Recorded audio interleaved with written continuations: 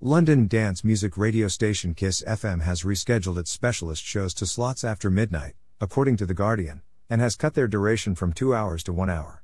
Almost nobody listens to radio on a weekday after midnight, Rajar audience data show, so the policy change condemns these shows to a radio graveyard that is very close to extinction.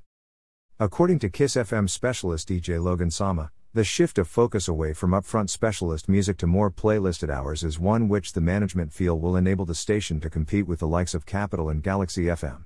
All of the genre-specific late-night shows took the brunt of the hit. When Kiss FM was launched in 1990, its specialist music shows started at 7:30 p.m. on weekdays, and the preceding half-hour magazine show The Word created a watershed between the daytime mainstream playlist and the more radical evening shows. There was a specific commitment in the station's license to broadcast these shows so that Kiss FM would give airplay to music unheard anywhere else on the radio in London. In the intervening years, through attrition, Kiss FM's owner, Emaphan Bauer now, has succeeded in persuading the regulator to loosen these license requirements for the station to broadcast specialist music shows. To its discredit, the regulator has seemed happy to go along with such proposals, permitting Kiss FM to be turned into a much more mainstream hit-orientated station than it was ever intended to be.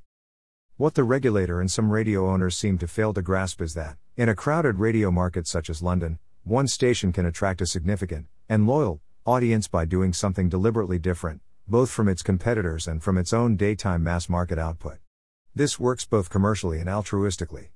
In the case of Kiss FM, advertisers can reach a niche audience that daytime shows do not deliver. If I organize a reggae concert, the best place to advertise it is in a reggae radio show. Citizens are offered a genuine extension to the listener choice that the regulator loves to cite. This is not just a theory, there is plenty of empirical evidence to demonstrate how it works. Look at Helen Mayhew's evening dinner jazz show on the original London Jazz FM, which was almost the only show on the station that delivered 100% jazz music, but also had higher ratings than any of the daytime playlisted output. Kiss FM itself provides a good example of what can be achieved.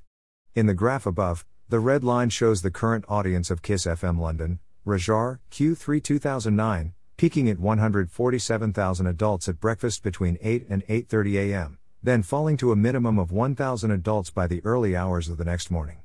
This is the normal pattern of listening for a mainstream music radio station in the UK. The blue line shows the Kiss FM London audience a decade earlier in 1999 when specialist music shows still occupied the weekday evening hours. Note that, in the evening, during most of the hours from 7 p.m. to midnight, the audience was bigger a decade ago than it is now. Has the subsequent replacement of specialist music shows with mainstream music in the evening improved Kiss FM's audience at those times? Apparently not. After the station launched in 1990, the daytime audience was lower than it is now, but the evening specialist music programs generated huge audiences. Some of the Kiss FM evening shows attracted more listeners than any other London station in these evening timeslots, ranking them number one in that daypart. This was not an accident.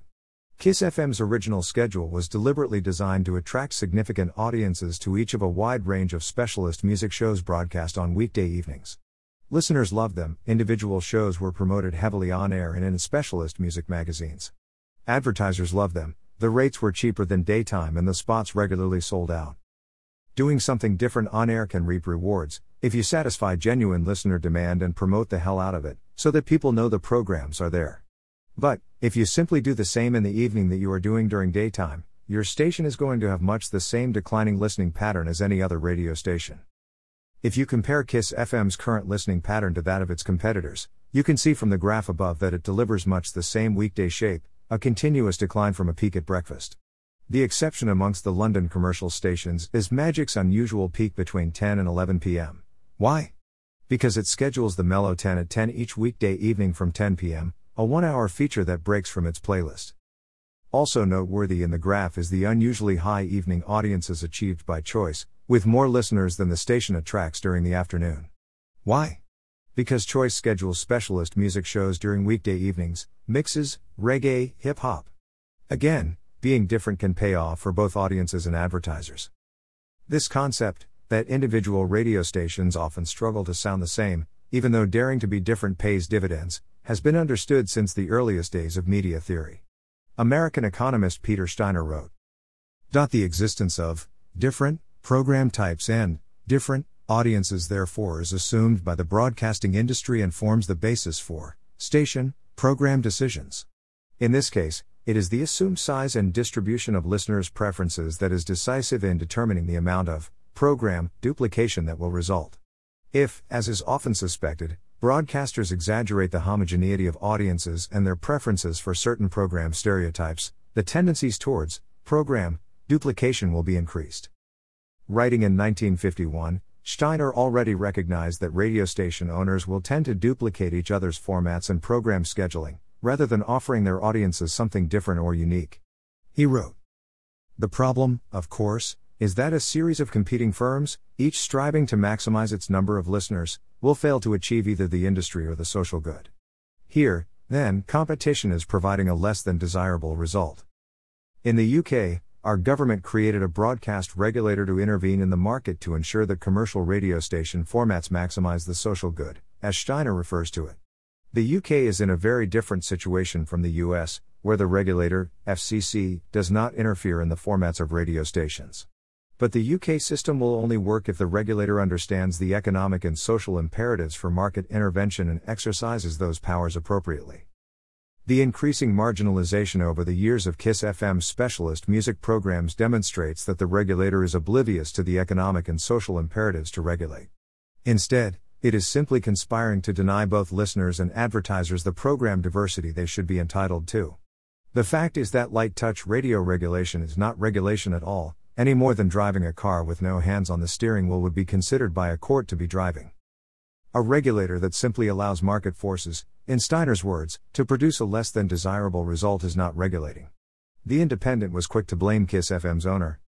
Once the king of pirate radio, the legendary station KISS is being dragged into the mainstream by owners Bauer Media, which will today cut back a number of the KISS specialist music shows and axe several presenters in order to reposition the network to take on global radio operations such as Galaxy. Shame. However, the blame should fall squarely on the regulator for allowing a station owner to pursue an objective that further restricts consumer and advertiser choice.